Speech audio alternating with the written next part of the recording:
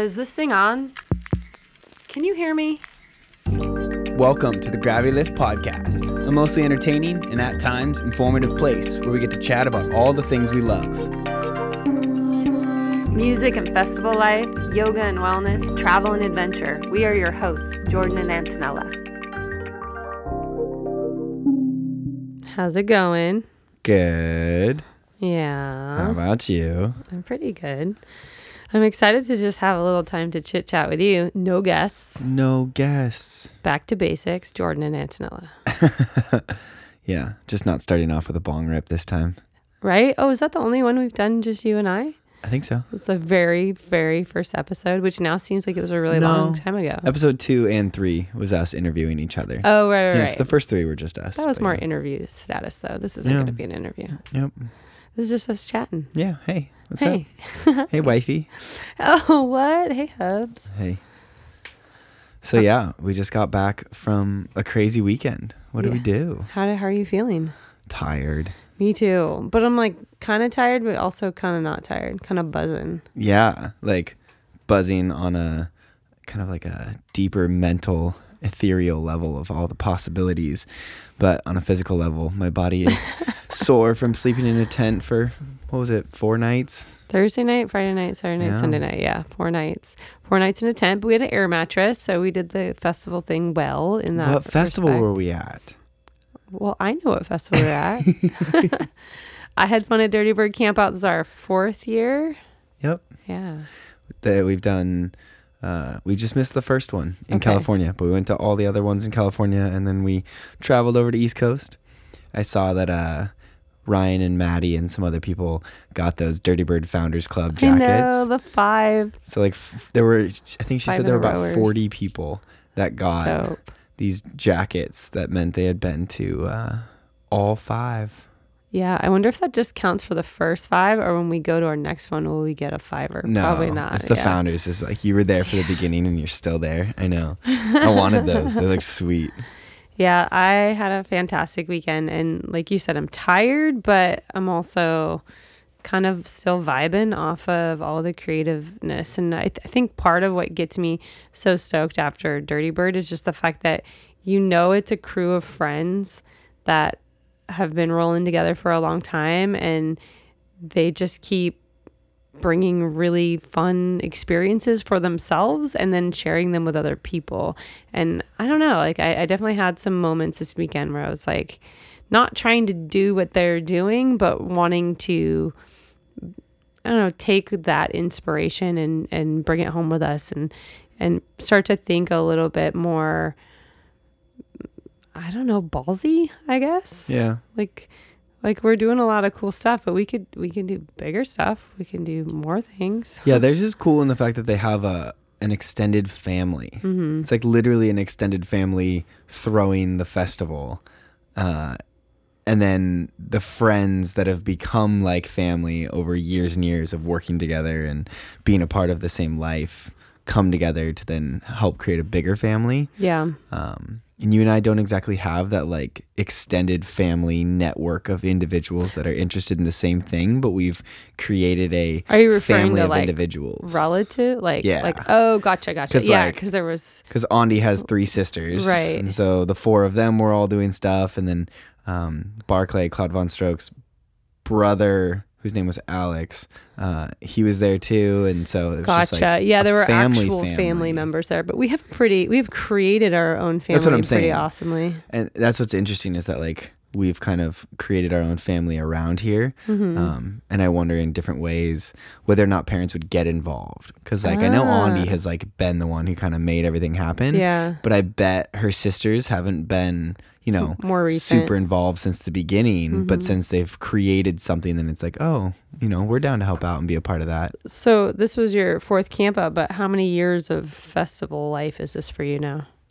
My first festival was 2009, so 9 years now. And it's changed a lot, right? Your involvement has changed. You were a festival goer, and now you're more on the artist realm of sharing either your music or yoga or a combination of both. Also your vibes. I mean, I will say you're a fantastic leader. When did that shift happen? Or do you think early on, like you always kind of knew you wanted to end up on this side of things? For sure. Yeah, I don't know. It's an interesting dynamic. Mark and I kind of talked about it a little bit in his podcast, talking about, the love is in the middle of the dance floor, and like it's more fun to be on the dance floor than it is to be backstage. But there's always that intricate feeling of like I'm on stage, I feel cool, or like I'm backstage, and that's kind of what everyone wants. And I know it's superficial, and the people who have been back there long enough are like, yeah, it's not that cool. It's sorry, not that exciting. It's really not. But there's always that draw to it, and the people in the crowd are always looking out, and be like, oh, that'd be sweet. And I remember going to shows and thinking it'd be so cool to be up there, and my dream was to play up there. But then I remember going to a smaller show that my friends were throwing in Santa Cruz, and going to that show and getting invited backstage to this small little stage, and just like meeting the other artists and hanging out and talking to people and being able to like bounce back and forth between out in the crowd and on stage. And that really resonated with me. And then I started trying to promote for that. So I was promoting for Insomniac for a little bit. Even once I moved back home, I was trying to like flyer for Insomniac here in Seattle as a rep.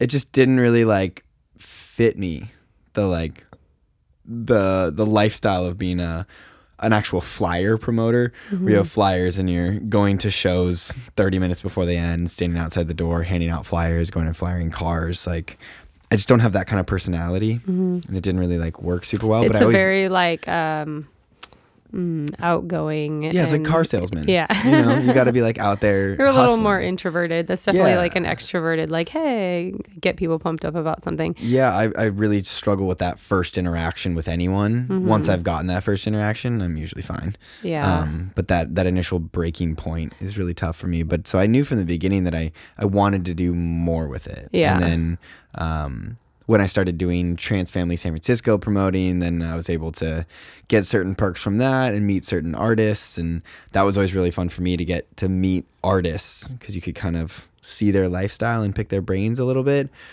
which then got me into assisting with USC stuff, which we talked with Darius about, and then, transportation and whatnot. So it's like I got this whole behind the scenes. And what I think is pretty standard in my life is I like to experience a ton of different things and then pick the ones that made the most sense to me. And so I feel like I've kind of done that. I've gotten to kind of do the gamut of different things other than like stage design or like stage management, which also like I'm interested in. Yeah. It'd be cool to do some sort of stage management. And I don't have a degree in, music engineering or anything, but at the same time, that stuff interests me. Doing levels on the podcast, like the stage at Dirty Bird, like when Reverend Rusty Rames doing the bingo. I was like, where are you going? You took off. His voice was kind of struggling. So I went backstage to talk to the sound guy, and the sound guy was like, I don't really know what I'm doing here. They just kind of showed me this iPad template, and he's like, I can kind of mess with it, but somebody set it up for me. And I was like, all right, well, let me like play with it a little bit and see if I can change up levels. So it's like, it's something I'd be interested in doing, but that's kind of my thing is I want to experience it all, and I want to see what interests me instead of just diving headfirst and putting in, 3 to 5 years, we'll say, with a company, because that's kind of the way that a lot of people would always say, you work for a company for 3 to 5 years, you gain your experience and move on. But I just want to like sample. I want the sample platter and then be like, all right, that was the best flavor. I want to go and do that. Yeah. Well, and you might not find just one thing. I noticed, especially this weekend, that you just have a lot of great leadership skills, and you, I don't know. I think part of it is the aspect of you that grew up as a team sports kind of guy. But, with Camp Out, since they have all of these activities and games, and we were, yay, go Red Team. We were part of a pretty kick-ass team. But I think a lot of that was you, like you getting excited and you wanting to understand what the rules were and the best strategies, and like, all right, look at the players and how are we going to, you balanced it. Like you weren't too obsessed about just winning, but you were also like, let's use the best players we can that makes sense for these crazy things they're having us do. But you were also like, let's get everyone involved. And so it's not not like you were excluding people because you were like just wanted the win, but you were like getting everyone pumped up. My favorite moment, I think, was when we were doing the water balloon toss. And it was towards the end, and it was like coming down to like the last couple people, and you were just running to the guy here and then the guy there, like giving them the pep talk and, you know, showing them the strategies so that they could be great and cheering them on. It was just really cute. I was proud of you. I was like, oh, he's in this, and I think that translates to the whole festival world, because you can't.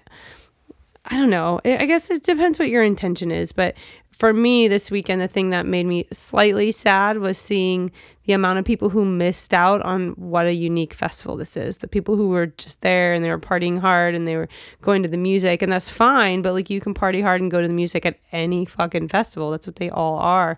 And this one is so unique, and it has this camaraderie and playfulness and like childlike experiences. Silly weirdness. Yeah, that so many people missed out on, and it kind of bums me out. But at the same time, like some people just aren't their deal. that type of people. Like Yeah. some people aren't into certain types of artistic expression. Mm-hmm. And that's what's been so cool about Dirty Bird is like it feels like a tasting platter. Yeah. Exactly what I was talking about. Like you get comedy, you get like late night games and activities, you get daytime activities, you get yoga, you get weird like acting, role playing type weirdness. A lot of characters bouncing Yeah. around that stay fully in character. Did you ever think you would get so into bingo?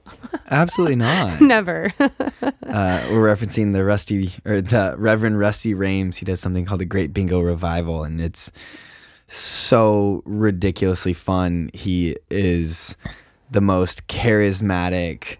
And those rhymes. He's so good at rhyming different things, and he pulls up the ball and he reads off the number and he reads off a rhyme that goes with the number to like make it interesting and fun. And he's got models that come out there and they showcase whatever you're about to win. And it was just such a cool experience to play it the last couple of years. And so this year we came into it being like, yeah, we're in this. We're in here. it. Front row. And we went and like talked to him beforehand, and we were like, dude, it's so good to see you. And he, loved seeing us too. And then found out for that last final prize that they gave away a freaking car. But this car, like when it came around the corner, so we had heard from a little birdie that there was going to be a pretty big prize and that it was going to be a car at the end, but I didn't comprehend that it was going to be painted gold and have Dirty Bird eggs all over it. Yeah, like, it was like I think it was a 1999 Subaru or 98 Subaru or something like that. I've never wanted to win anything so bad before. We were I both was so close. in it. It was that blackout. But it was like gold Bingo. painted with a bunch of Dirty Bird stickers on it, and it drives up with like all of the models were like dancing on it. So there's like dents all over it and everything. Yeah. It was hilarious though. And then he gets on the mic and was like, "Hey Claude, can we get free parking at Dirty Bird Camp Out for life with this thing?" And Claude was like, "Yup." So this girl ended up winning it. He was like, "Dude, I would drive that to every Dirty Bird." She seemed pretty stoked. Although I will say she was not as stoked as I would have been. Like she was definitely like, "Yeah, cool." And I was like, "What? Why are you not freaking out right now? This is really exciting." Yeah, not her personality type. Yeah. Yeah, that was fun though. But yeah, that's what's so cool about Camp Out is that it's such a fun, different experience, and you can choose to get into it how you want. And after 9 years of festival life, like I've seen a lot of music, and yeah, there's a lot of stuff I like and enjoy and want to see more of. But it was like Andy said, like I never want to hate on any genre because like I love my specific genres and my genre taste always changes, but like there's a lot of tech house. Like main stage is literally pretty much only tech house. There was some other stuff sprinkled in there, but like essentially everything was tech house. And I love tech house, but like you got 3 straight days of tech house. Like you can stand to miss an artist to go, play a game. If you've seen that artist several times or like, do an art project or play some kickball or. Yeah. And it's just cool that they have all of those things there and they continue to expand upon them, and they're not just settled down of like, all right, well, we have kickball and frisbee, so we're a Camp Out. Yeah, it's like they continue to try to step it up every year and do more. Well, I know we're still on the pretty small scale end of event planning and doing our things, but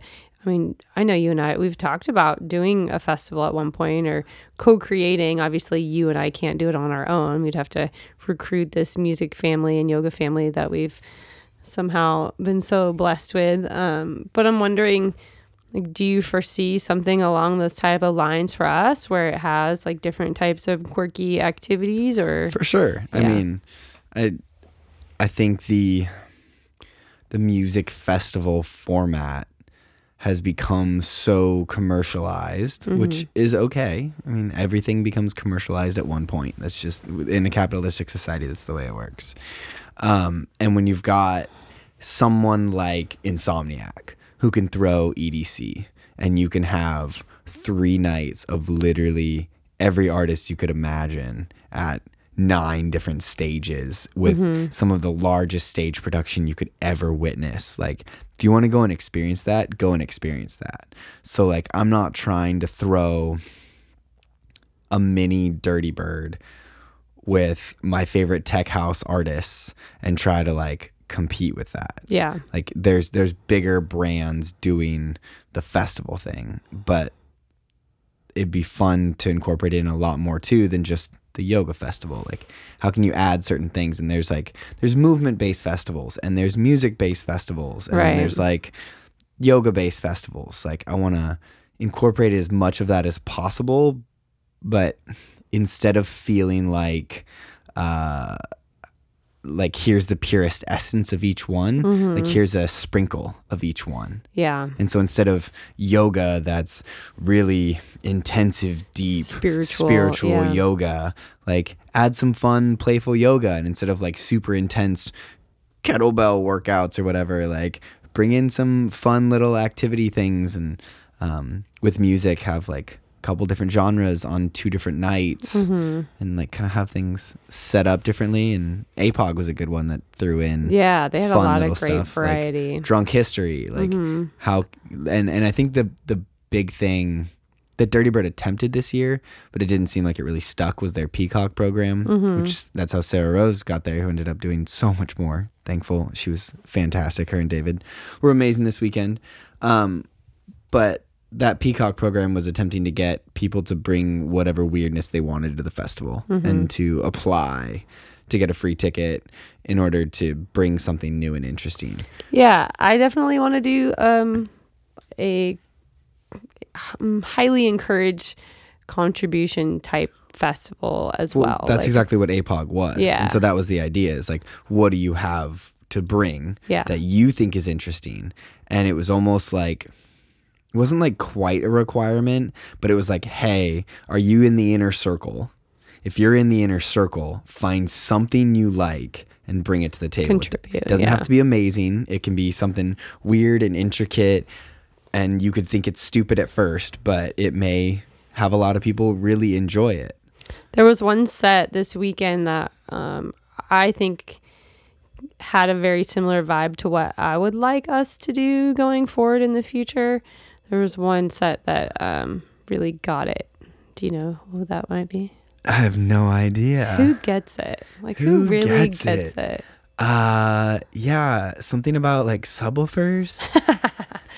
Subset gets it. Subset That gets set it. was perfect. Not just because we were involved in it, but like the overall thought process of it is like, all right, he's not just going to get up there and play some music. He wants it to be more immersive. So the fact that he had us there ahead of time in costume, helping to rally people over, helping them move their bodies and stretch a little bit and get pumped up for it.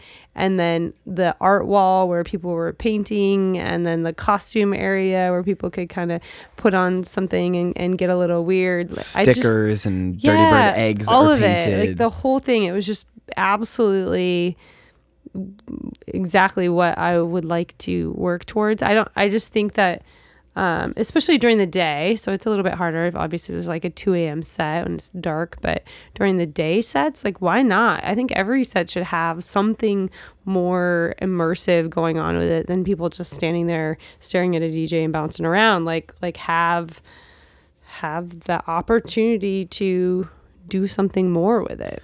Yeah, and I mean it's the standard progression of anything. Like you can have that happen on a small scale, but you can't have that happen on a large scale. I mean, you look at the amount of work that is put into Dirty Bird to make the events and whatnot happen. Claude and Andy are riding around on those or on the gators or whatever they are all day long, getting from one place to another, trying to make sure things are happening, things are going correctly. There's tons of the whole ref crew that was set Right, up. but they didn't have to do any of that. That's what I mean. Like, Mark, as an artist, came in and said, I'm going to do all this. I'm going to have my crew of instigators that's going to help make it happen. And so then we're not only excited to be a part of it, but we're helping him so that it does happen. No, I understand. I just mean once you get to a large scale, having every person on that level, like, what do you need? Well, all right, well, we need this specific thing set up and we need to get it here. It's just, it's complex and complicated. Yeah. But I definitely think that's why new festivals keep popping up. Because people have new and interesting ideas and they garner enough traction that it becomes good. But then there are certain things like What the Fest that just disappeared because it's like, well, there's a lot of logistics issues that are always going to come into play. And you kind of deal with them when they come. Do you think they'll come back? I don't know. Made it sound like they were just taking a year off and regrouping, but knows? I still love What the Festival. Yeah, I think it's always tough to get a venue to be able to have enough parking. Like Dirty Bird has had such an issue with venue and sound not being able to be loud enough this year. Speakers were fantastic, but like in certain areas, it definitely wasn't loud like a normal festival experience because you've got regulations of where you can do 7,000 people to all And it was party. such a beautiful venue with the water, but think about how much sound travels across water, and that was probably definitely a bit of a challenge, but I don't know, I think they juggled it well. Oh, for sure. Well, that's the thing is like the whole festival got juggled so well this year. I felt like there weren't any big hiccups, and we were around enough of the production that I feel like we would have noticed if shit had gone down. And from what I could tell, no major shit went down, other than it sounds like there were some people complaining on pages about possible theft and whatnot. But like, I remember that at Paradiso all the time. I remember people got tons of stuff jacked. Car windows broken and stuff. It's just, we live in a sketchy world. It's like Joe Rogan always says, he's like, if there's 1 out of 100 people, like one of them is either an absolute idiot or an absolute asshole. Yeah. So if you got 7,000 people, like you've got what, 70 people that there's a chance that they're horrible people. They're not horrible people, but maybe they won't make wonderful choices. Yeah. Well, not in the right headspace. And most of them are like, oh yeah, well, I got really fucked up and I did something stupid. It's like, well, yeah, you're probably an asshole at your heart if you get fucked up and do shit that affects other people to that level. But well, so that's it for us this year, right? Is that our last festival? That is the last festival. Do you have any thoughts about next year? I know we have so much about to shift and change in our lives that we can't really talk about on here yet, but I wonder, like, is there anything going forward that's like sticking out in your head for 2019 that we want to try to make happen festival wise, or just like, I don't know, bigger on the music yoga scale? It doesn't have to be, it could be a yoga festival or whatever. Well, I think APOG 2.0 is going to be a necessity. Burning Man would be amazing if we could get there, but it's not looking super likely, especially since we would have to like buy tickets in January like we did this year. Yeah, you got to commit pretty early. Yeah. I mean, you can always resell them. True. That's not hard to resell Burning Man tickets. Very true. So that's kind of around there, you know, maybe if What the Fest pops back up. But in terms of festivals, I think we'll kind of try to limit the chaos of festivals this year, and just try to do a little bit more specialization, because we have had the time to sample all the different things, and it would be fun. Oh, the other one is Flow State. We'll talk a lot more about Flow State. We've got Summer Huntington we'll release her episode of the podcast in the next couple weeks, and we'll talk a little bit more about what Flow State is. But that one's fantastic, and that kind of falls in the movement based category up a little north. But that's kind of where I would like to be, is reaching out to someone like Summer and being like, how can I be more involved in this festival in more ways than just teaching yoga?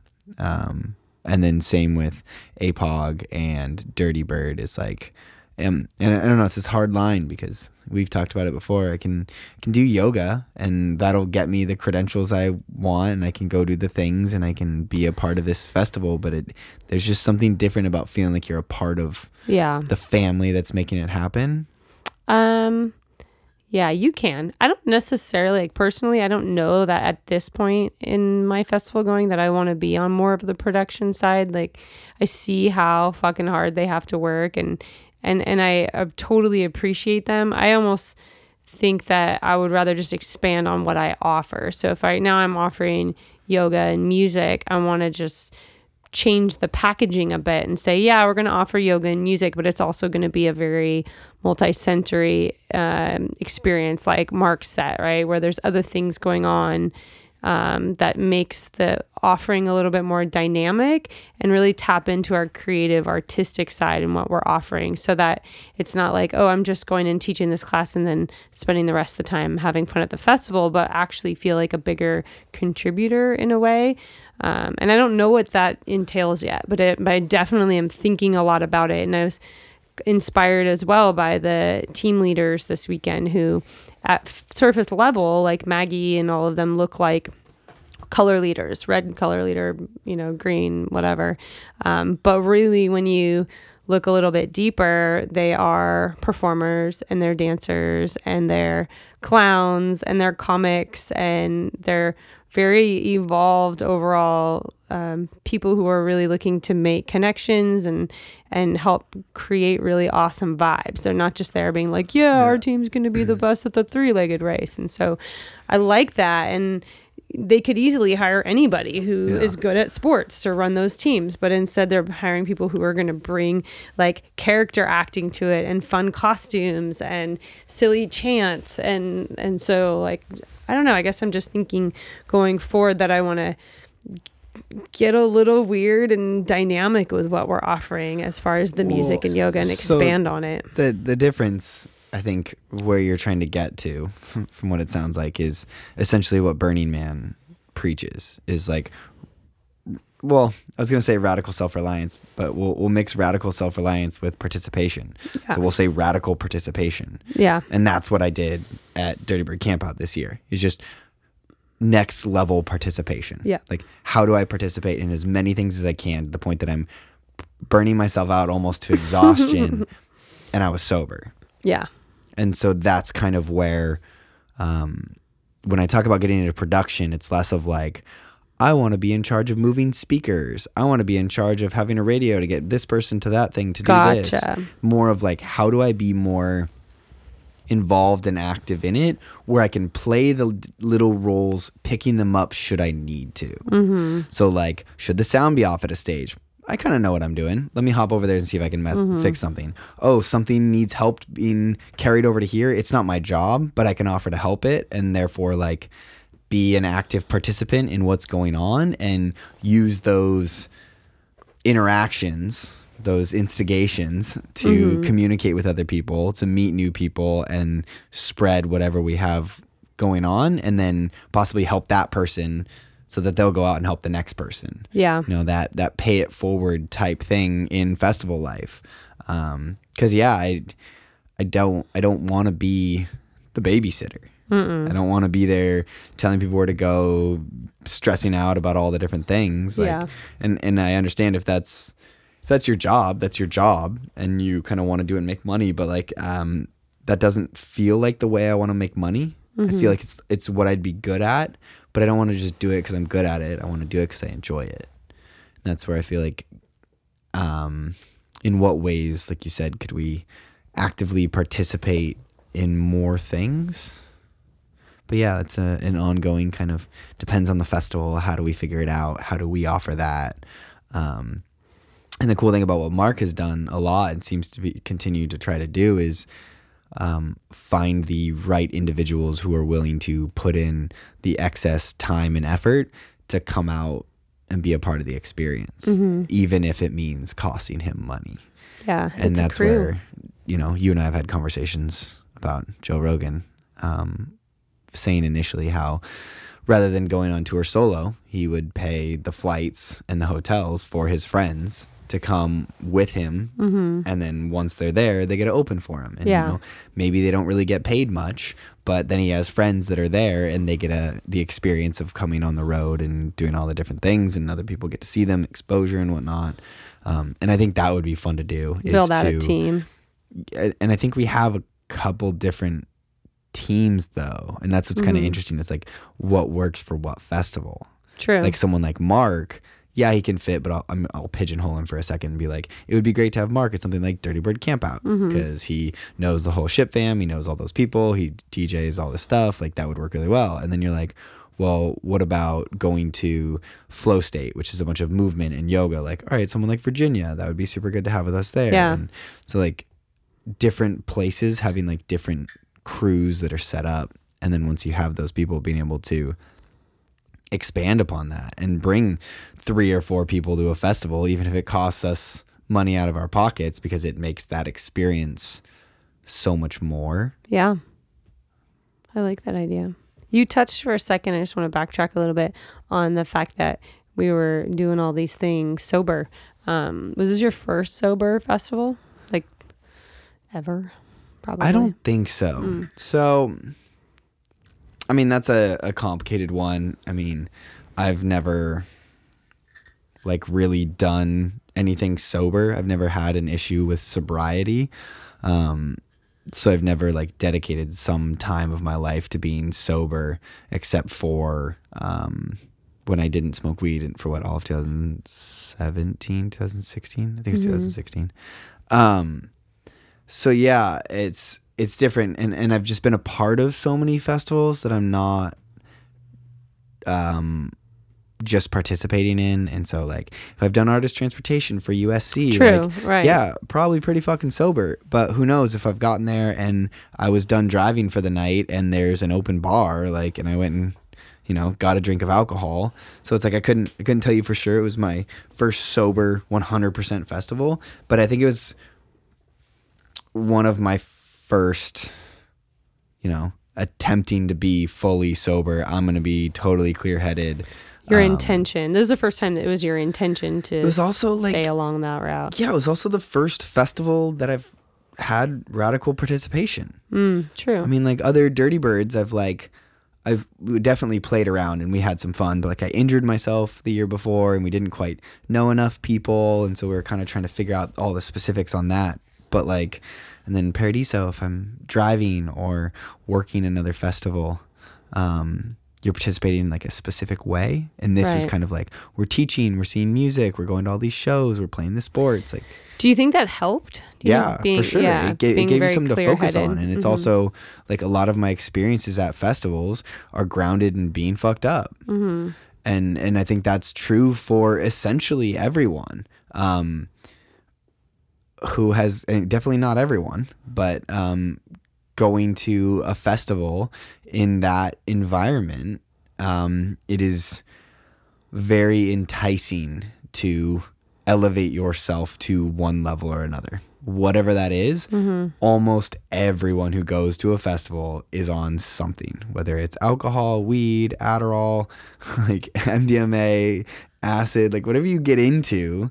There's people that are all in these different groups of people that do different things, but pretty much everyone's on something. Yeah. And we've talked about it before, but in my opinion, out of the drugs I just named, like alcohol's probably the worst. And there are the most illnesses from it and the most accidents that happen from it. And I won't get preachy on that, but it's like everyone's on something. And so these festival experiences can be tough to go to them and have one girl on your left so drunk she's passed out, and then a dude on your right who's on some sort of amphetamine upper who's just like talking your face off. And you're feeling all that. And there's people around you smoking cigarettes Yeah. that are puffing it all around you, and you're like, oh, this smells terrible. And so you get this just like influx of energies of people around you, and they're not other sober individuals. Right. And so, you know, you always talk about being spongy, and I think that's a real thing, but if we just don't even think about being spongy, there's still that like that feeling of like, oh, these other people are on some level, and it's once you go to a different level, you stop being aware of all of that so much. Sometimes it makes you even more hyper aware. Not of it. me. Like if Yeah. you're If stoned anything, and you're I'm just looking around. But that's more you. That's what I'm saying. sensitive. That's Yeah, you. I'm true. saying like other individuals who I know will go to shows like to numb it. yeah, Yeah. like and yeah.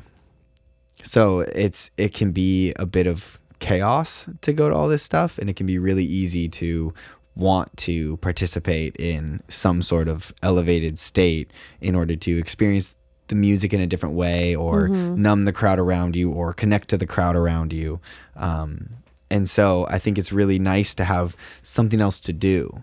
Whereas like, USC will have like a cuddle pile area or something, or like pillows, or like Paradiso has rides. Yeah.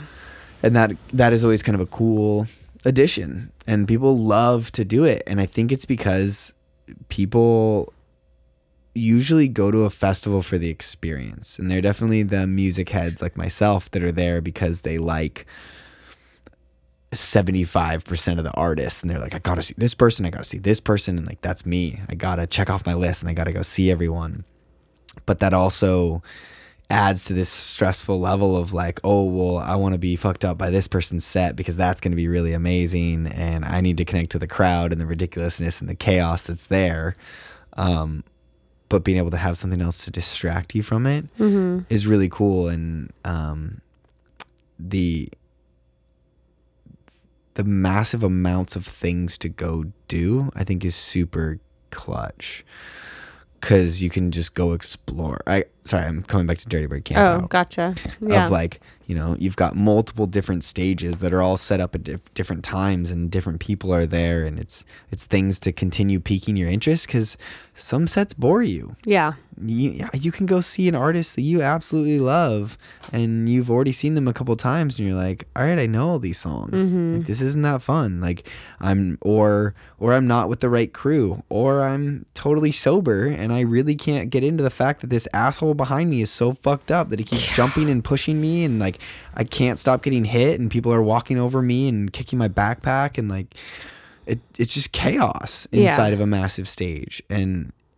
And that's really difficult when you're sober to deal with the chaos of all Or when that. you're short. Like for me, I know that was my challenge a couple times, not just this weekend, but other festivals that we're at, where I feel like I'm pretty good at just like commanding my own space and letting the people around me just do what they're doing, and try to be mindful of it. But the amount of times like I'll either be stepped on really hard, or elbowed in the face. Oh my God, an elbow to the face, or a backpack. Like if someone turns really quick and their backpack just like hits me in the face, that gets a little rough. I definitely like having a little bit more space in between people, but I get it. Like when there's a sea of people, the energy's pretty insane. Oh, it's awesome. And I love being a part of it. Just wish I was a little taller. Well, even being tall, like I get it, but I don't move my feet much when I dance. I pretty much stay there unless I'm really into it. And for the vast majority, I'm standing up tall. I'm like commanding my space. My feet are not moving. And you don't need to move consistently your feet. being bumped into by other individuals who feel like they're constantly pressing against me. And it's like, yo, I haven't moved. Yeah. I've been here for 3 hours with my feet planted. Like, and you're how still are you bumping still into hitting me. Yeah. And I mean, it's usually some sort of girl that's fucked up that just like keeps falling into me. And you're like, no, I've been here this whole time. You've been here 4 minutes, and you can't hold your space. You well, can't the good get out thing of the is way. probably they're on a level that they'll be gone within the next 4 minutes anyway. So. Sometimes, but like that's where like I won't go to Capitol Hill block party again. Yeah, like, that was chaos. Just because both times I've been, it's been utter chaos, and the people around you have zero respect for the space that's there, and they'll continue to bump into you and push you and be aggro about it. Yeah. And so it's like that exists at any festival, because like we said, there's out of 7,000 people, there's 70 of them that are usually more or less either complete idiots or complete douchebags. Yeah. And so dealing with those people can be a lot, and it can be really nice to have an escape that is not oh, here's another place that has music, but it's slightly quieter and less intense. Like, it's like, no, you have full on other things to be a part of and things to get up for. Yeah. And that's a big thing too. Like, oh, I wanted to do yoga with Om Nom DJing. Like, okay, I'm going to get up and I'm going to go do this yoga class. Or Justin Martin, because he's on that sober kick. Like, we're going to do jogging with Justin. Yeah, it was cool that there was a few DJs that were, I don't know if they were sober the whole weekend, but that were playing sober, because we had the opportunity to be on stage quite a bit. And it's interesting watching a couple of them. Who was it? Will Clark, that just had like the chocolate bar up there with him. And I noticed that stuff was left there for a while, and so I don't know if it was specifically his. It might have been, who knows? It might have been up there for Justin, who was after him. Oh, right? true. Yeah. I really have no idea, but I think you're definitely right. Is that a few people are on that level and they do enough festivals. Like I know I saw someone passing a joint to Justin J, and he was like, "Nope, good, yeah, thanks." So it's definitely something that I think is really well known in the artist world these days, is that it can be utter chaos, and you kind of have to pick and choose your battles or decide you're going to go sober, because otherwise it can be a lot. Yeah. How does it feel for you? I mean, just on the DJ end, because you've usually been the type of person that wants to have a drink or two before you get on stage and play. Like, how has that been for you, switching over to not having your little Well, I mean, it definitely helps to calm the nerves. That's the obvious one. And since I deal with anxiety, that can definitely be a tough thing to get through. Luckily, I don't have the type of personality where I'm, 8 drinks deep at the club, or I got a bottle and I'm wasted. Like, I think that's kind of thing with Justin, is he finally got to a point where he like had so much notoriety, and you play any show, and I guess not even necessarily notoriety, but if you're an artist and you're getting booked to play something, you have an artist rider, and you can say, I want a bottle of tequila. They'll have you a bottle of tequila, and you can have as much tequila as you can drink, because it's free. Yeah. And so that's definitely something that I know can be tough to deal with, because it's not like, oh yeah, let me go to the bar and buy a drink and stand in line. It's like, oh, I can just like wave my hand to this promoter dude, and he'll go get me a drink and put it in my hand for free. Yeah.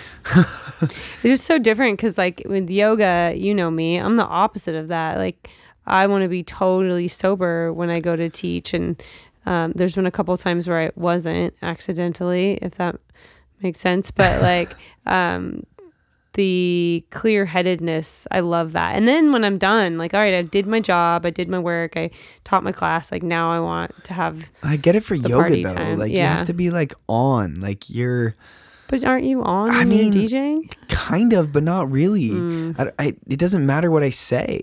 I'm not talking. Words. I don't have to command a room. Yeah. I literally just have to play tracks. True. And I have several experiences, many experiences of having a drink and playing some music at my house. Yeah, I guess that makes sense. If I was just getting up there and like performing a little bit of acro, or like demoing a flow without having to actually instruct, I guess I could see that would be a nice little icebreaker. A little drink to like to not worry so much about it, to calm the nerves right before you go up. And neither you or I deals with any real addiction issues at all, and so it's like that is nice to not have to deal with. But I think there are times where something can become a crutch.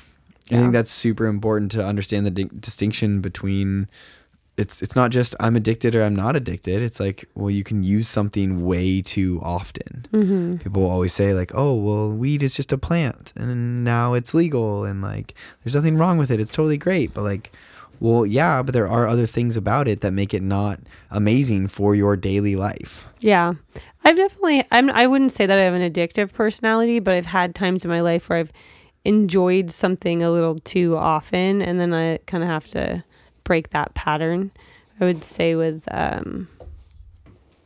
smoked cigarettes when I was a lot younger, and again it was just like I don't really even know why, and then once I stopped, it was very easy to stop. I just had to make that choice. And then same thing with weed. When weed came back around and was a thing for me just a couple of years ago, all of a sudden I found myself like the convenience of the vape pen, like being able to just puff on it daily. And then I was also not in a good headspace relationship wise. Obviously this is before you, and I was just like not happy with the route that I was on. I definitely found myself doing it more often than I probably should have. But again, it was just awareness. Once I was aware of it and I just said, oh, no, this is But I think that becoming, awareness can be difficult for a lot of people. for sure. It's that awareness that they're not in a good headspace. They're using it as a we crutch self-medicate. yeah. Humans have been self-medicating since the dawn of man. Like it's literally what we do. So I understand it. But that evolvement to be able to realize that I am self-medicating and I need to slow down or stop in order to be the productive individual that I know I can be. And so I think that's kind of where alcohol got to for us. And that's why I think we're not necessarily doing this, 100% sober. We're not going to drink for 1 year. It's kind of like well, we're going to be sober for a few months to like get things in check. And then, over the holidays, we might have a drink or two, a glass of wine at Christmas. Dude, that, what was that snap that I sent you? The Baileys. Yeah. Vegan I'm Baileys. holding out for that for the holidays, man. I got to figure out where to find that. It's Baileys was like literally my jam. a vegan, I would drink gluten-free so much Baileys. So I didn't read the Did it details say on it was gluten-free? Yeah. Oh, interesting. Yeah. I So don't does that recall mean seeing it's that. coconut milk? Well, I mean, the gluten-free has nothing to do with it. No, the vegan part. Yeah, I think it was almond milk. It's either almond or coconut milk, but yeah, Yum. rather than actual milk. Blue, can you chill, please, buddy? We're doing a podcast here. It'd be nice if We you got could just Blue relax. in the house. I think he missed us. Yeah, we saw another Great Dane there. Yeah, hi. We saw another Great Dane there. His Instagram handle was the Great Vino. Oh, that's right. Yeah, I felt kind of bad for the dog, though. That just seems like a really overstimulating, loud, crazy atmosphere, especially for a Dane. And we only saw him over at the stage once, and it was during the day, and he was kind of like off to the side. And then we saw him like later. So definitely a lot, but it was a service animal. And so he had him there as a service animal. I definitely think, it's a bit much to have your dog there, but because it is somewhere like Dirty Bird, and if you have an RV, like you're camping with your dog. True, yeah. He was like over playing volleyball, and the dog was like playing volleyball with him. It's like, that'd be awesome. I'd love to have my dog now. That being said, I wouldn't take him to the front of the stage and like dance with a bunch of people, but like if you're off to the side and people can say hi, like, yeah, it's loud and it's probably not great for his ears, and you're probably kind of risking your dog a little bit. Like, I think I definitely think it's not necessarily the greatest, but at the same time, like you're doing that to your ears every time you're there. Yeah, true. Unless you Aren't wear theirs more earplugs. sensitive than ours, though? Yeah, Yeah. definitely. I missed him. Yeah, we missed you too, He has buddy. the best bass. Yeah. It's good to be home, though. It's definitely good to be home. It'll be nice to be home for, 3 weeks? 3 weeks. And then we head to Mexico. Tulum. And now you said you've been to Mexico, right? Yeah, I've been to Cabo, I think, a couple times. How old were you? Young. I think I was 14. And then I think I went again when I was, 19 or 20 or something. Okay. And I went to Puerto Vallarta like one time, I think I was probably early 30s, so like 10 years ago. But I don't really remember much of it. So I'm excited to go back, and I'm excited that we're going on a retreat, but we don't necessarily have to be in charge. Hey, Blue. That would be an added bonus. Chill. Yeah, and getting to play with a bunch of acro. Well, because it's either not having to lead or not having to work the entire time. Yeah.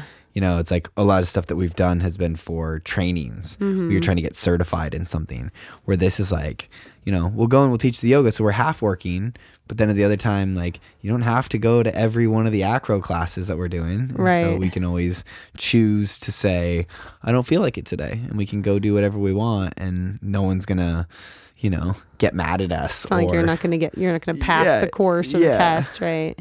Yeah. Cause have we been on a yoga retreat together that was just to go on a retreat? No, because you were working at the Peru one. Yeah, I was working. Yep. Crazy. Well, this will be our first. That'll be nice. We are working, so. I mean, a little. Yeah, I guess. Well, we need to do that. Let's pick something. Yeah, Let's totally pick something down. where we just go on a retreat and just are participants and don't work at all. Yeah. I think that'd be fun. Yeah. This is kind of like what we've talked about with the festivals. It's that evolvement, you start as a person who's just there to absorb and participate, and eventually you're working. But in the yoga world, we kind of start off in the opposite, where same thing with yoga festivals for me. I've always been somehow participating as a contributor. So it'll be nice to swap that up a little bit and just attend something. The last Wanderlust we went to, I don't think we worked at all that one. Which one? I don't know. Wasn't it Whistler? The last time we went to Whistler. Oh, yeah, we assisted Claudia and Hansa. That's right. Yeah. Yeah. So, Lake Tahoe. We assisted. We assisted as well. Yeah.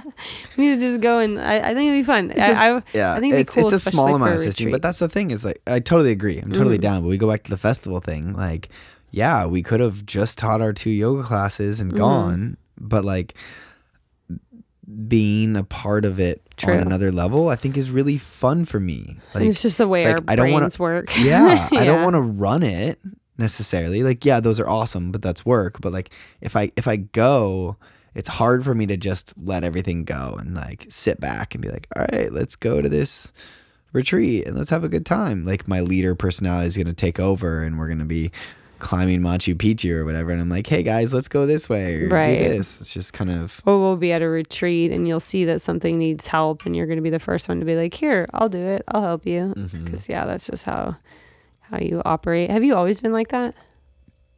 Yeah, when you were younger? I think so. And it was kind of interesting at Dirty Bird, like the idea of the patches has taken over so much, and I feel like it's kind of lost its steam. I know a lot of people were so all about the patches kind of early on, and it's still going strong. But I see a lot less people wearing stuff with patches. For the amount of people that have been for several years, like, I would say I have one of the best camp shirts that's there. And yeah, it's because I participated, but I know a lot of other people participate too. But that's the thing, is that those patches like add this level of like wanting to be a part of something. And so I wonder if I know that part of it is, but there's part of my brain that does something because I think I'm going to get a patch. I think that's how we as humans work a little bit. Reward based, yeah. Yeah, and I think I'm definitely that way. And I try to not just be that way for a certain reason. Like, I would find myself like picking up trash, knowing that I could get a sticker for it, but then also knowing that like someone would have to see me picking up trash in order to get that sticker. So I found myself, or the patch, so I found myself doing it more in locations where there are other people around rather than like, oh, I'm off and then by you're the like, water. why the fuck am I doing this? I should just be picking up trash whenever. Exactly. There aren't people around. Exactly. Yeah. And so I definitely did that several times, but I noticed that, and I guess that would be hopefully the evolvement side of things. But I think I just am that way in general. And so that's part of it with like being backstage or something. It's like, oh, that cool essence of like, oh, I can be back here. Like, oh, I'm being seen doing something cool. Oh, I don't give a shit about that. I liked being backstage because I wasn't getting crushed. Well, for sure. It's just more space. Well, that was the crazy thing, is that Dirty Bird does it unlike any other festival ever. Like, what festivals could you go to? I guess Oregon Eclipse was kind of that way. They definitely had that vibe set out where you like, could go be on stage. You could be on stage. But I think Dirty Bird definitely does that a lot. And the stage that they built had this giant dance floor that could fit like, it was much bigger than the last one. You think they could fit over 100 people probably on that dance floor? So it's like you go up on stage and you're like dancing on stage behind the DJs. That's and pretty cool. They throw a big party. Yeah, but I feel like in general I want to help out and be a part of things. And I think that's also why people get so involved in the music, at least myself specifically. It's like, yeah, I'm there for the music. There's nothing else for me to do. What else am I going to do right now at this festival other than watch the music? Yeah. So it's kind of cool to add different things to it because I don't know, I want to be a part of it. I don't want to run it currently, but I guess the difference is I don't want to run someone else's shit. Yeah. And that's kind of always been my ethos growing up as the rebel who is not really a rebel. I'm not rebellious in any way, but I would like, I don't know, want to do things slightly different. And part of that is not wanting to, I always talk about not wanting to make someone else a bunch of money. I don't want to go work for a big corporation that makes a bunch of money. Sure, it's the good job with the good healthcare and whatnot, but like it has to be something that I'm passionate about and that's fun and or it has like me. a startup vibe to it. Yeah, for sure. Like what we're thinking about doing for our job change situation is definitely a bigger company than we've been used to being involved with, but it also has that grassroots startup vibe, which is really nice. Yeah, but I don't want to like be in charge of running something that someone else started. If I'm going to run something, it's going to be something that I started, that I was a part of the initial planning phase for. Now that's different than like, I guess what I'm saying is like, I don't want to start on the bottom rung and climb the ladder to the top. I am willing to. You just want to be on the top.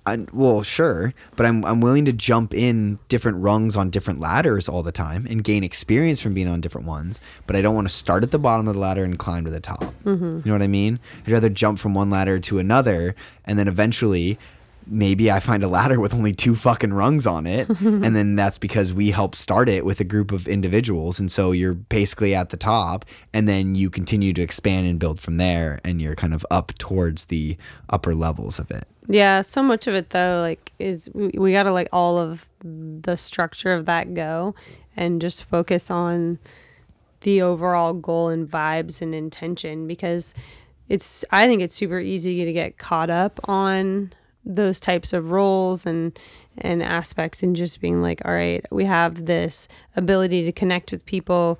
What's our intention? What are we going to do with it? And it's that same idea of like, all right, you're up on the stage, you're teaching a yoga class or you're playing an event, and like, what do you want to do with that platform? And so I think thinking ahead in what we're doing, erasing some of the boundaries and lines of what that might look like, and just thinking of like, all right, what do we want to accomplish? And that's the kind of thing I get inspired by in these types of weekends, and not just Dirty Bird, but just other creative, collaborative spaces that we're in. When we come home from something like that, that's part of why I'm so tired, because I feel like I'm just taking a lot in and processing a lot and kind of getting the wheels turning within my own head and heart and creativity. Yep. I love it. Yeah, that's kind of why we do what we do. I think that's why a lot of people go to the festival world, and then, like I was saying, some people get pulled in by the music and then end up doing drugs, and the drugs become their identity at that festival because they want that festival to be the same experiences they had at a different time. But kind of that hoping to continue to evolve, because you go there and you had this experience and it gave you this amazing feeling, but you didn't run with it. You didn't take that, I don't know, that motivation. You just let that motivation flood you and then flood out of you. Do you think certain types of drugs are more apt to that than others? Like ones that are more creativity fueling to create action, or do you think it really, like more psychedelics? Yeah, for sure. Probably. Yeah, psychedelics, definitely. I mean, you think about like alcohol. Yeah. Alcohol's not going to do shit to you. Weed, like you can get stoned and come up with some cool ideas. And then people are always saying like, oh yeah, if you do a bunch of coke, you'll start a business. You know, and then like... And then go to jail. Psychedelics are definitely some of those where you can like get to a point where the entire universe makes sense. And then you kind of wake up the next day and you're like, wow, well that was cool. And it can be really tough to enact it. Do you think dosage levels makes a difference on that? It depends on the person. It depends on so many different situations. And so, sure, kind of. Because you hear about these like big dosage levels of mushrooms. Terrence for McKenna example. will call it a heroic dose. And that's really this level to like get to a different place to really be able to experience something different than just, oh, the walls are melting. That looks weird. It's like, no, you're like in a different realm, essentially seeing things completely differently. And that's where I talk about like, you know, you're at one with the universe, you know, and it can definitely make you feel that way. But that's again where I said the difference is taking that with you into your day-to-day life. And then I think that's why a lot of people do microdosing or whatnot. That's what I was going to say. That's definitely my preference. I feel like that is a nice option to be able to use the inspiration of the different plant medicines to crack open a part of your creativity or your forward thinking brain that's going to like go out and actually be active with it, versus doing a huge amount that almost is like too much and overwhelms you with like, okay, now I have so many ideas, and how do I even put the next foot in front of the other to make it actually happen? Yeah. It's definitely a part of it. I don't know. It's interesting, but I think it's definitely just part of that progression of individuals. And some people come into the festival world and immediately decide they want to work for that festival. Other people come into the festival world because they love the music and they stick into it forever. And then they just kind of teeter out of it. Mm-hmm. And other people get into it because it gives them a free space where they can be themselves. They can let their freak flag fly, and they can be as crazy and ridiculous and do a bunch of drugs and experience, a connection to this like pulsating dance floor of energy. Like, I mean, the best way I can describe it is, rewatch, was it the second Matrix or whatever, when they're in Zion and they're like on the drums and they're all underground and having this giant rave. Like there's just something about it that is so tribal and deep in our lizard brains. It's like wanting to be a part of this like chaotic energy in its own right. I mean, like Woodstock, like it's just, people love that sort of thing. Yeah. So I don't know, I just hope that people start to use it to get somewhere. Yeah. To use that connection and this ability to have insanely loud music that is so masterfully produced and curated by other individuals, to then play it and incorporate it with the stage design, the lights, the location, the event producers throwing it to create this experience that hopefully allows people to transcend their own boundaries. And that's what's so great about the freaks at Dirty Bird, that like allow you to hopefully go over and experience something new and different and intriguing, that you're like, oh wait, there is more to festival life than just music. Yeah. What do you want to go experience? Like, I mean, we've talked a lot about festivals and that's great, but like, a festival is a very, it is what it is. Like, what's beyond that? Like, what does that festival experience inspire you to want to go do? Are there things that you're like ready to go look for and achieve and create outside of a weekend? I don't know. I mean, weirdly enough, like, I think festivals are like the epitome of like everything in its own weird right. Like at my age, like no matter what the medium that you're expressing, festivals seem to be the big way to do it. Comedy festivals, you have music festivals, you have yoga festivals. Right, but you're talking about like festivals. Entertainment and experiences. I'm talking about like just you as an individual. Is there like a part of your personality now that you want to go and... That's what I'm saying. Like festivals are like the epitome of it. Like that's what I would love to do, is to continue to be a part of festivals. And if I could literally make a living off of just traveling to different festivals all around the world, like I would do it. I'd do that. Because it would itch that travel bug, and also constantly itch that need to connect to other individuals. And I couldn't just go to a bunch of music festivals, and I couldn't just go to a bunch of yoga festivals. But if you do yoga festivals and spiritual festivals and music festivals and movement festivals, like... But is that sustainable? Like, do you think physically you could handle... Like, how often are you talking? I mean, who knows? I don't know. But like... No, it's not necessarily sustainable, but what if it's literally just a weekend thing? Why not? What if you hop in a trailer and travel around the US going to different festivals, and you map it out, and then in the winter months you go fly to Europe, or go to Bahamas, or like just different things where if you could make it set up as some sort of a home base in some place for a while, like I would love that. And sure, things are changing now that we're married and having talks about the future of different things, but I don't know. To me, I think, yeah, it would definitely be exhausting, and I can't with 100% certainty be able to say like, yeah, that's sustainable.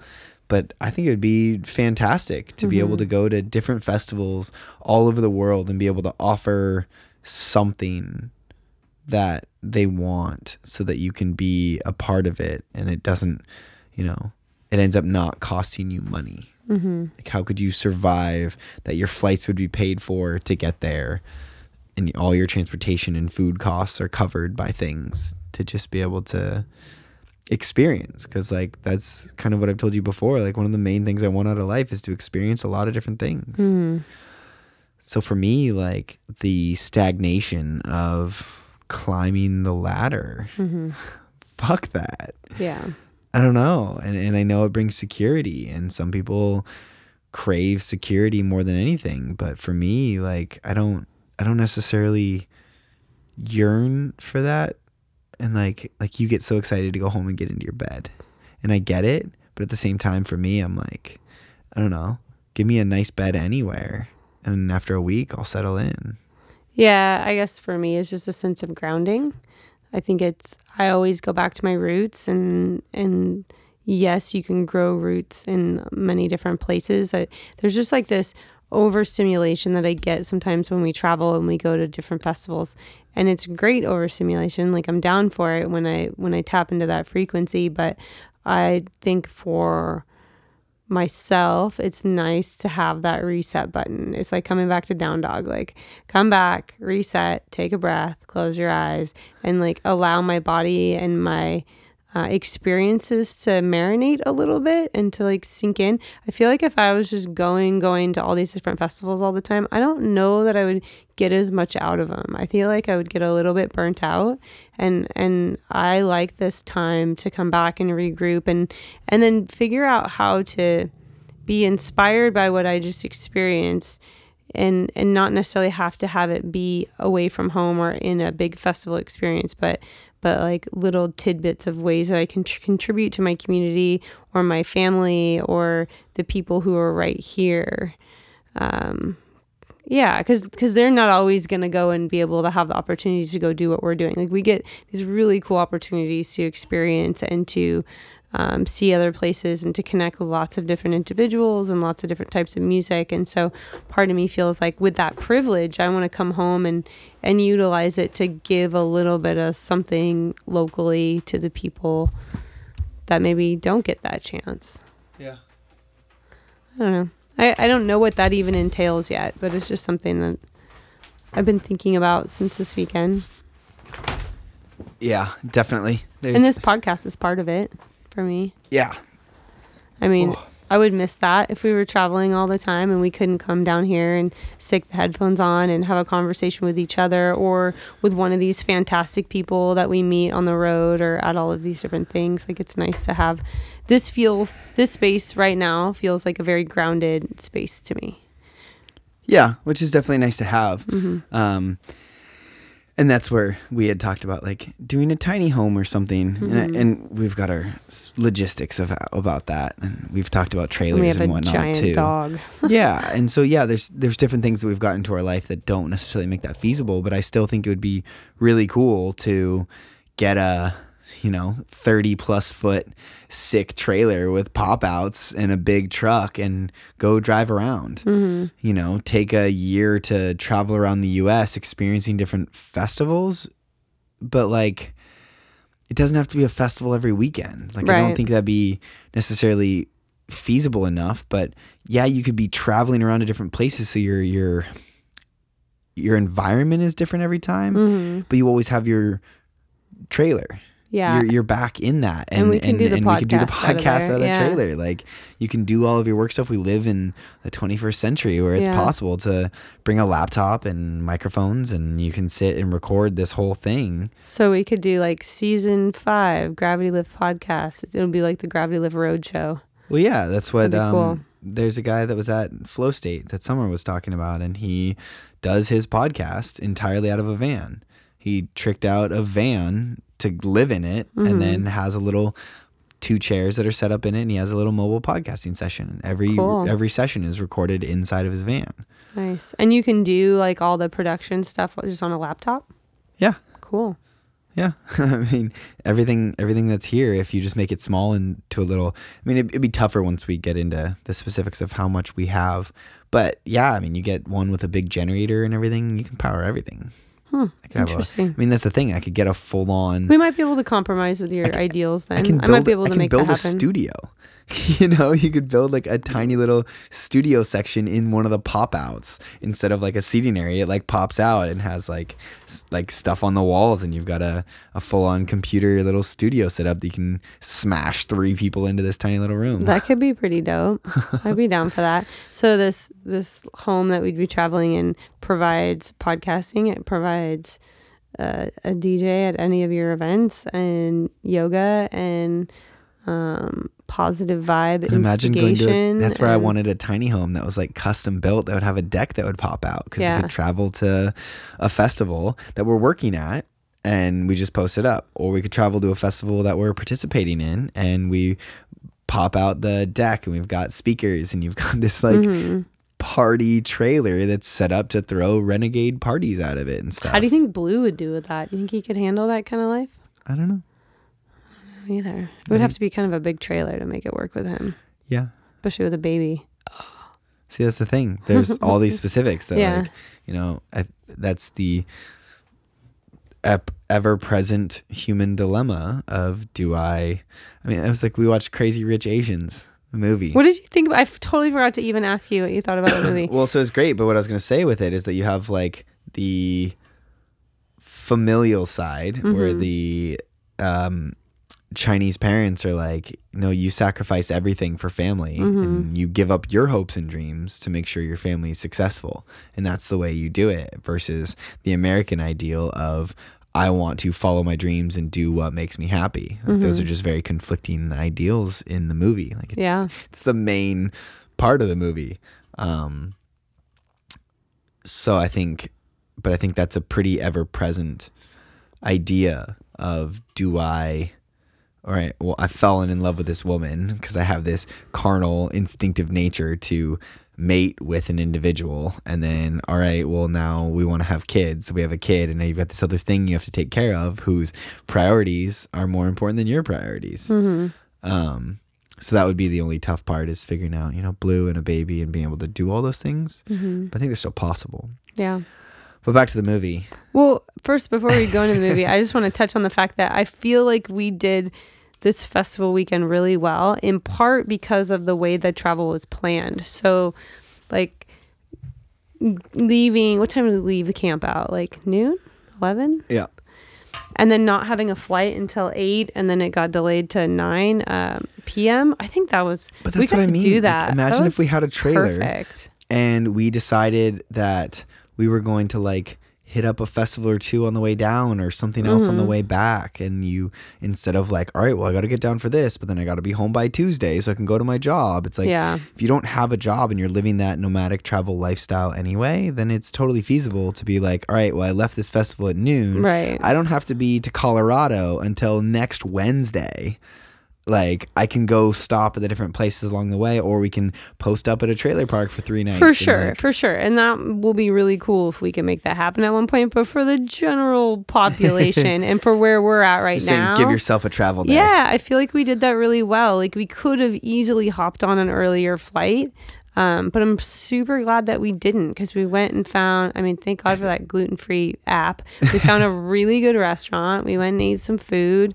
We went to a movie with reclining, heated, padded seats, and put our feet up and got to zone out to a movie, and then went to a nice little grocery store to get some snacks for the plane. Like, I loved the pacing of it, and it felt like, it just reminded me of Burning Man. It felt like a good decompression day, from going from crazy festival simulation to flying home and then boom, get up for work and go and have to like teach classes. It was nice to have that buffer in there. Yeah, most people just don't have the opportunity to take Thursday and Friday and Monday off of work to then also not get home until 1:15 a.m. on Monday night. True. And have to get up at 7:30 a.m. to go to their job, or we didn't have to get up until 10 a.m. because we have a later job. So like I do 100% agree. The way we did this weekend was so perfect, and I highly recommend it to anyone to give yourself that extra time, because post festival travel life is so exhausting that giving yourself that extra time is so clutch. It's just, for a lot of people, it's not possible. Yeah. And so we're already like living this pretty sweet lifestyle, and that's where, we were like, how badly do we need to produce our own festival because we're able to go to these other festivals and do cool stuff. I do think that is the progression, and I do think that's where we're going next, especially as we start to get more responsibility and decide that we want to be a part of something, because I don't know, it does feel good to be a part of a bigger project and accomplish something bigger. And I think I'm getting over the 20s mentality that I just ranted about, the fuck the system, not wanting to climb the corporate ladder. Like I'm getting older, and I'm getting kind of beyond that, and still and understanding the importance and value of putting in work in different places to gain the experience. But I'm just being extremely selective about that as I move throughout life. Yeah, I think that's good. Because you're almost 30. Almost 30. Dun, dun. 30 in 4 months? This is really soon. Gotta figure out what we're doing for my dirty 30. I don't even know if we're going to be in town. Did you see there's going to be an East Coast camp out?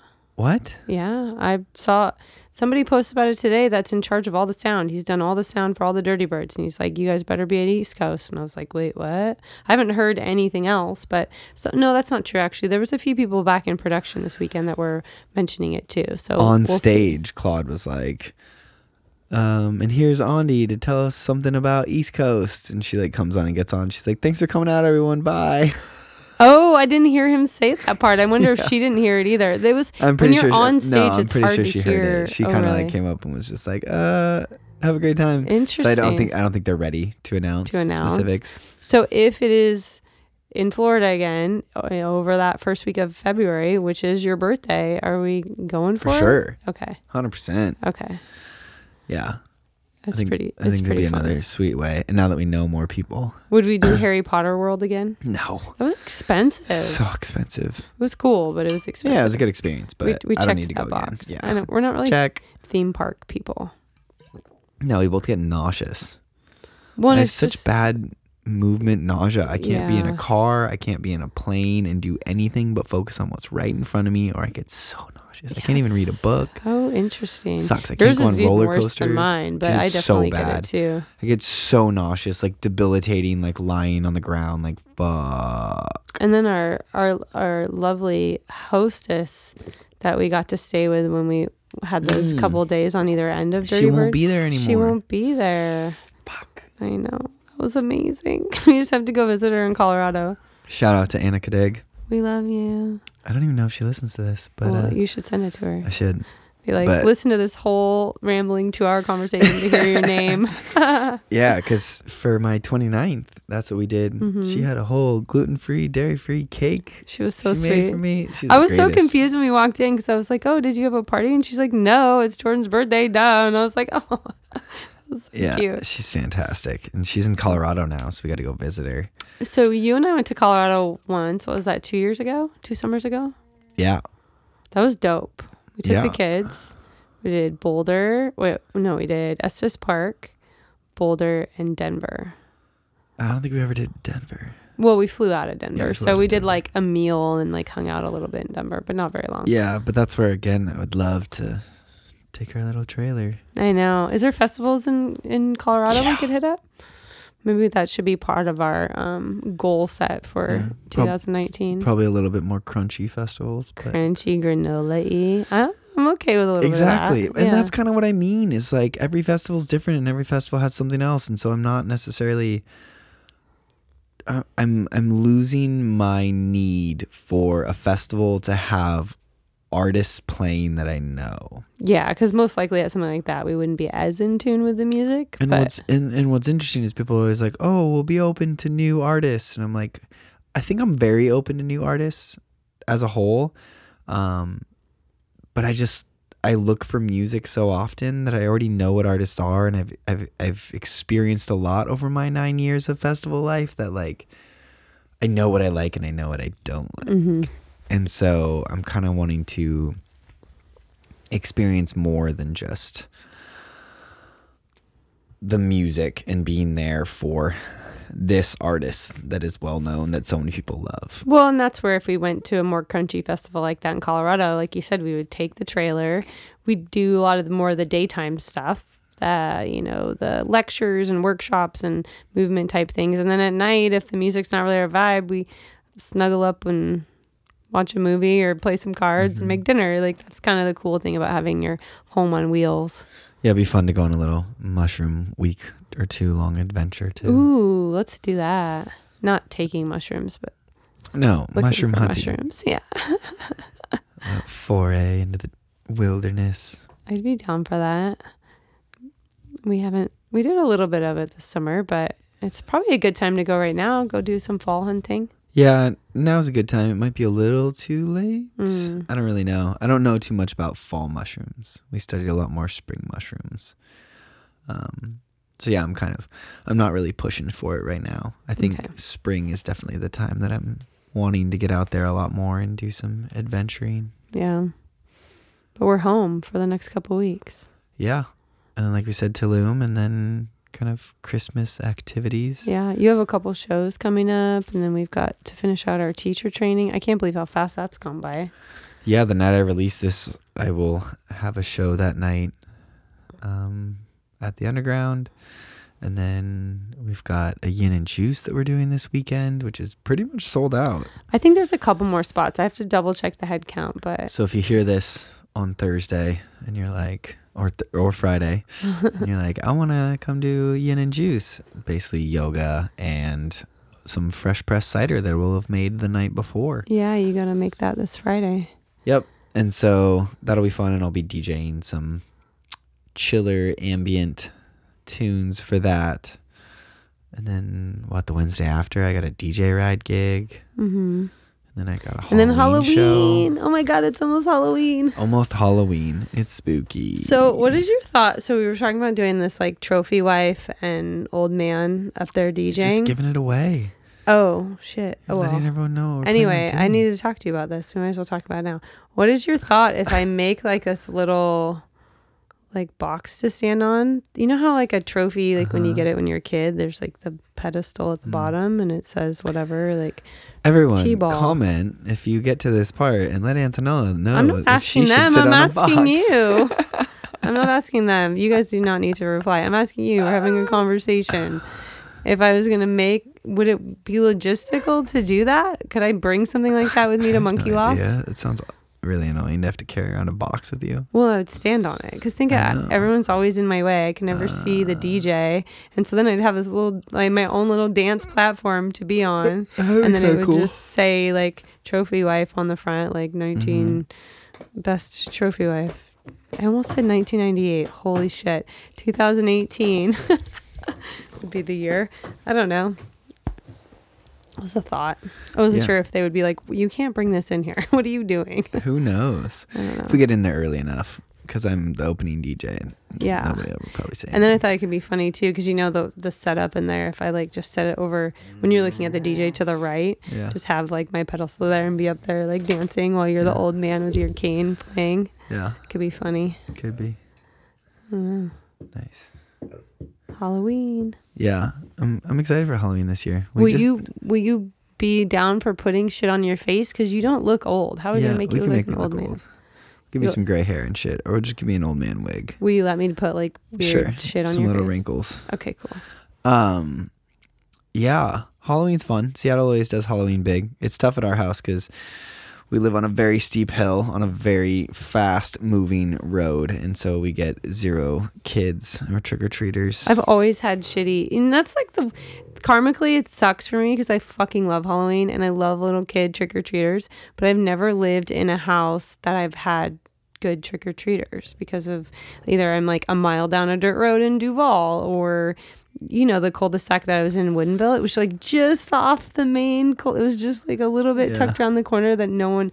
We would get like maybe 5 or 10. Because you had like what, 3 houses back there? Yeah, it just and probably wasn't- none of you gave king size No. candy bars, and so they were like, "Fuck those houses." Pretty much. No, the first year I think we did do the big candy bars, and then we were like stuck with all this candy because nobody came. Yeah. And now, like you said, we live on a highway basically at the top of a hill, so It is a highway. it's kind of sad. But if we go back to that idea of our traveling RV home, we could have a really dope trick-or-treating spot. We could just park it like in the middle of whatever the busiest. That could be really cool, and we could make it like a spooky trailer for Halloween, Yeah. just to pacify that overly excited Halloween nerd in me. Yeah. It's kind of been doused over the years because I don't have the good spot to pimp the house out and have the trick-or-treaters. So maybe I can reinvigorate that with our traveling mystery machine, Ghostmobile. The mystery machine. That would be sweet to get one of those vans. Mystery machine, and just ride around with Blue and be Scooby. Whenever I see that, I Velma. get so excited. I don't know why, but I'm always like, ooh, ooh. And I know it's not the mystery machine. Somebody just painted it, but it just looks cool to me. And Blue's kind of looks like Scooby-Doo, and you kind of look like Shaggy. Mm-hmm. That could be a really He's easy Blooby-Roo. He's Blooby-Roo. It says Scooby-Doo. Blooby-Dooby-Roo. Blooby-Doo. He Yeah. kind of looked at you when you did that. I think he understood. He's currently eating my foot.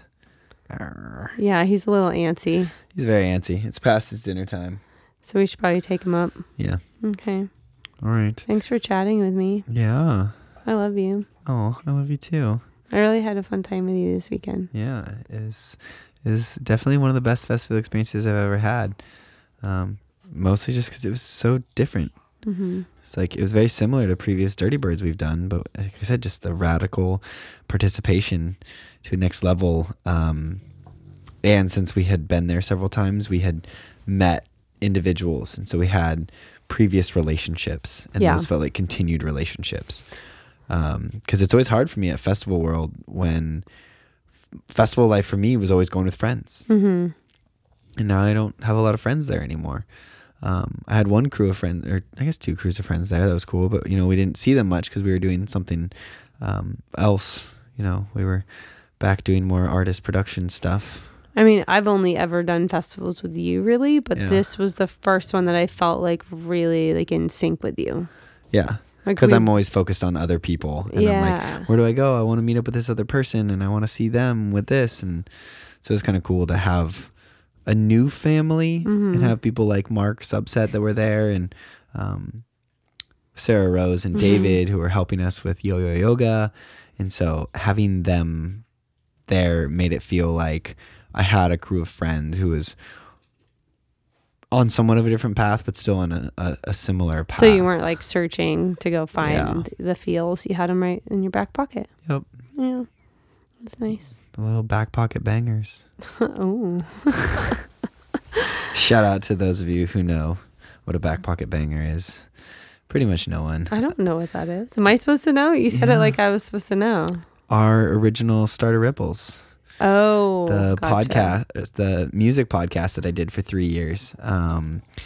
Dave and I started doing it together, and then Curtis had this term, and he called back pocket bangers, tracks that like you had never heard before, that were like, would be in a set that were not from someone famous or whatnot, but the track was just absolutely nasty, and you would just bust it out of your back pocket.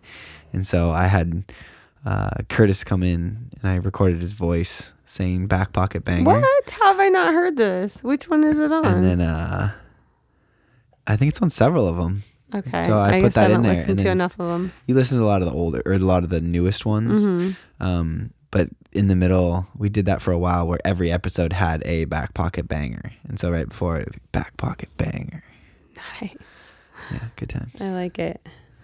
All right. Well, let's go feed this giant dinosaur. This of a dog. dinosaur. Hey, And, Blue, you want to make dinosaur noises? You want to make dinosaur noises for everybody? Close it out with some blue. Meow. Ow. Oh, jeez. Woof.